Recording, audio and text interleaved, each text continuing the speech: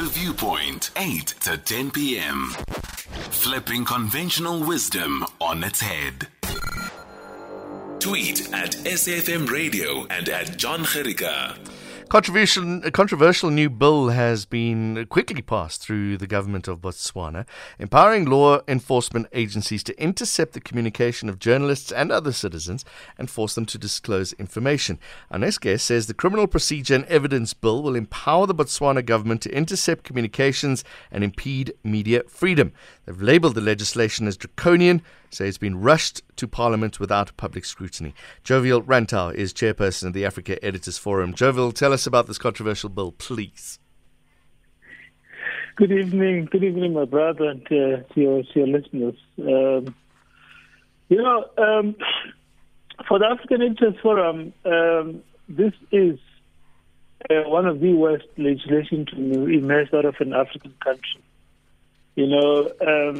Essentially, this is the government that wants to spy on its own citizens and does not want to be held accountable by the people on whose behalf it is claiming to be introducing the piece of legislation. The African Editors Forum is really worried about the chilling impact that this is going to have on media freedom, on the work of the media, and as well as on other civil liberties. The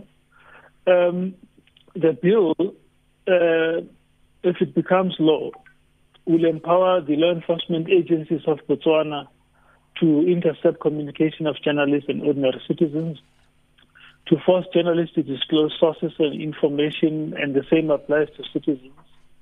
And it will also allow intelligence agents to generate and use fake identities to conduct some of their work, and to top it all, they'll be immune from prosecution.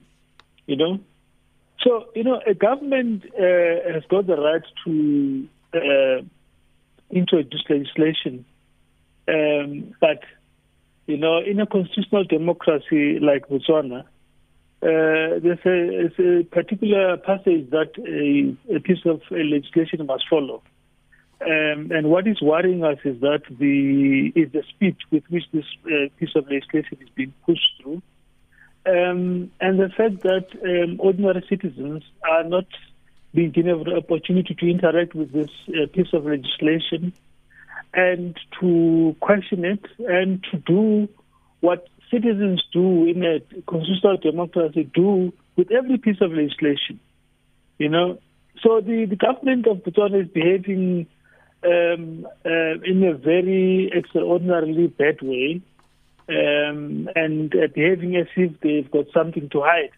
And we are seriously worried about this, and are working with our colleagues in Botswana and in the region to try and get this bill to be thrown out of Parliament, or at best and at worst, at least a due process to be followed, so that people can have their say, and government can then be asked why it wants to put through a piece of legislation which will allow the government agents to spy on people without any supervision from the courts, as an example.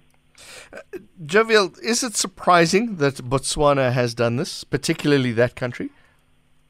It is surprising. It is surprising because while there has been incidents that have worried us from a media freedom point of view, where editors have been harassed by government, and some of them have had to flee to South Africa. But these have been isolated incidents. Generally, Botswana has been held up as a stable, thriving democracy in the Southern African region, and to get a bill emerging from Botswana in 2022, it's actually very surprising and shocking to all of us. Botswana knows that media freedom is a measure of any country's democracy, and freedom of expression, and also is the same, And introducing a bill like this will not only take Botswana back to days probably before independence, but it will take back the region as well as the continent. How is this bill different from the Protection of State Information Bill that we had or that was proposed in South Africa? It's a mirror. It's a mirror. it's a mirror of the secrecy bill. But if you remember that the media organizations here, including the South African National Editors Forum, launched a high pitch battle, to have this bill thrown out, exactly the same process, and but also to be given an opportunity in Parliament, in the parliamentary committee process, to be able to make representations, And then also, once the bill was watered down, we're still not happy. There were big representations to the president not to sign it into law, And it took quite a long time because the South African government then bent backwards to allow media organizations to interact with the bill, and also to give due consideration to the concerns that were raised. So what we are seeing in Botswana is this secrecy bill, as it was then called, in its raw form. But the worrying thing here is that our information from our colleagues in Botswana, that the agency under which this law is being piloted through Parliament means that this bill might actually become law as early as Friday. Sure. Sure. Which is it's in road safety parlance, you're always told that speed kills. And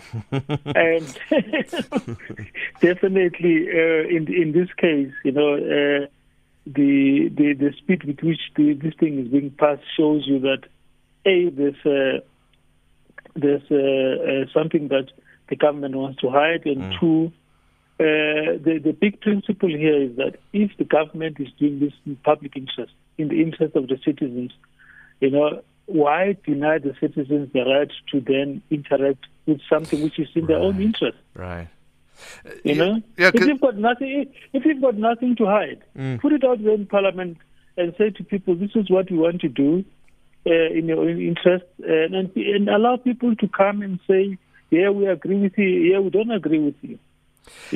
It's not just journalists, Jovial. There's also trade unionists and social activists as well that will be monitored, and their information will be public. Yes, I mean, this is going to affect everybody in Botswana, and I have been told that there is a groundswell of opposition to this bill. Human rights organizations and civil society are themselves getting organized to do what the media coalition in Botswana, led by the Botswana Editors Forum, are doing. Because it's shocking.